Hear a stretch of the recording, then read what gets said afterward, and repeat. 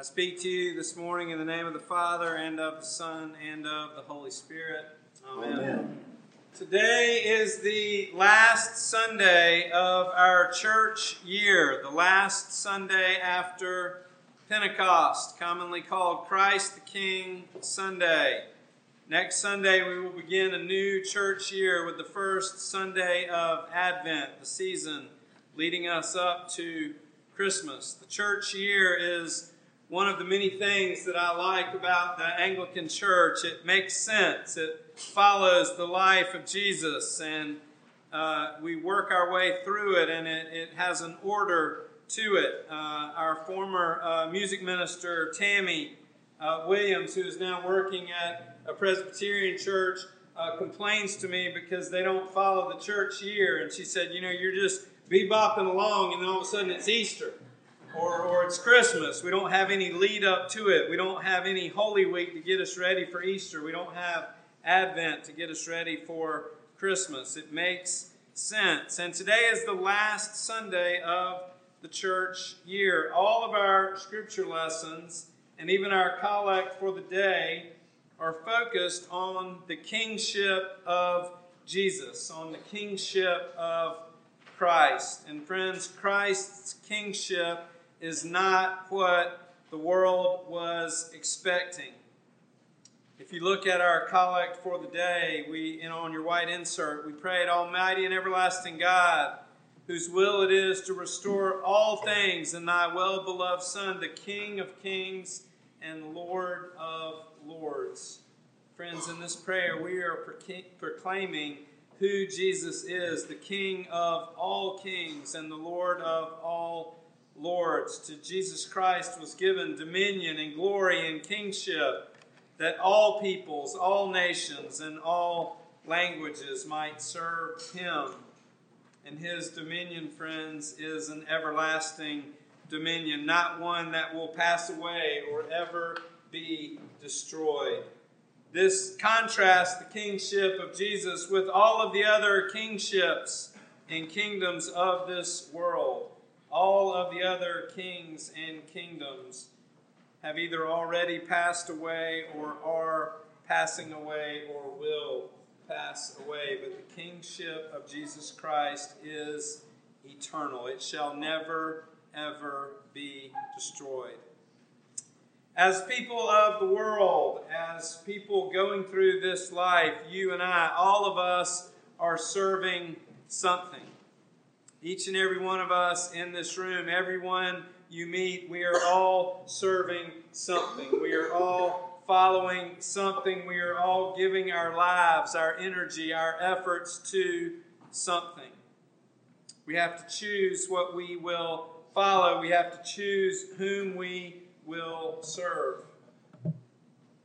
In the book of Joshua in the Old Testament, we are exhorted as God's people to choose this day whom you will serve.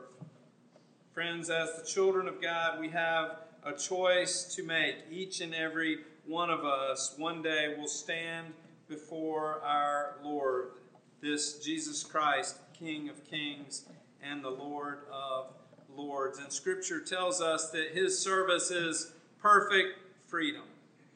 As I said, everyone is serving something. More often than I care to admit, if I am honest with myself and if I'm paying attention, and I try not to be too honest with myself or pay attention because sometimes it's too painful, the truth. But if I'm honest with myself, more often than I care to admit, I am serving myself. I'm doing what is best for me in the moment. I am not seeking to serve the Lord, and I'm not seeking to serve others. My selfishness and my sinfulness get in the way. Left to our own devices, most of us will stay focused on ourselves and what is best for us. I have a really good friend. We've been friends since high school, and he always says, half jokingly, when we're deciding what to do in any given situation, he says, I think we ought to go ahead and do what's best for me. And I laugh at him, and he says, I'm just half joking. I'm half serious as well. And I said, we all are, my friend. We all See, this is the prison that we find ourselves locked in. We cannot escape from our own sinfulness and our own brokenness alone. We need a rescuer. We need a Savior. See, the people of Israel were awaiting the Messiah. They were expecting a king who would deliver them from their enemies, a king of great military strength and power, a king who would quite literally ride in on a horse, followed by a mighty army to crush their foes and to deliver them. This is the kind of king they were expecting. But friends, the kingship of Jesus Christ is very different indeed. Jesus himself says to Pilate in today's gospel lesson, "My kingdom is not of this world." An earthly kingship would have probably looked more like what they were expecting, more like what we expect from a king. But Jesus Christ came into the world to do something vastly different. He came to save us. He came not to deliver the people from their enemies through military strength. Jesus came to deliver the people from their sins through sacrificing his life on the cross.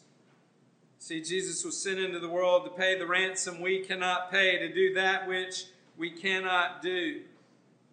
His kingship is one of service to the point of death. Brothers and sisters, today is the last day of the church year, the last day of Pentecost, the feast of Christ the King. And it is fitting that we end the church year this way by declaring who he is. Last things matter. The last things we say to people matters. The last things we do when we are with people, they all matter. If you were like me, I'm in the habit when I talk to my family on the phone, I always conclude the call by telling them I love you. It has become a habit, and sometimes it gets me into trouble on less personal calls. I've told y'all the story before, and it happens again and again to me. I was on the phone with LL Bean the other day. I had got my Christmas order taken care of, all was well, and as I concluded the call, I said, "I love you." There was a pause, and the woman said, "We love you too, Mr. Weldon. And we appreciate your business." We shared a laugh. But last things matter. The last thing that we say to people makes a difference. And this is our last Sunday of the church year. And what we are here to proclaim is the kingship of Jesus Christ. Friends, Jesus is who he says he is. He is the ruler of heaven and earth. He is the Alpha and the Omega, the King of kings and Lord of lords. He came into the world not to deliver us from our earthly enemies through military strength. He came to rescue us from the power of sin, to take away that enslavement that each and every one of us have to sin. He came to deliver us from death by sacrificing his own life, the ultimate show of God's love for us. Friends, Christ's kingship led him to the cross. Jesus came into the world to die in order that death might be conquered and in order that we might have life. Christ's kingship, brothers and sisters, took him to the cross, to the very gates of hell on our behalf. He took on the form of a servant in order that we might have life. He died for you and he died for me in order that we might have life here in this world and in the world to come. Amen.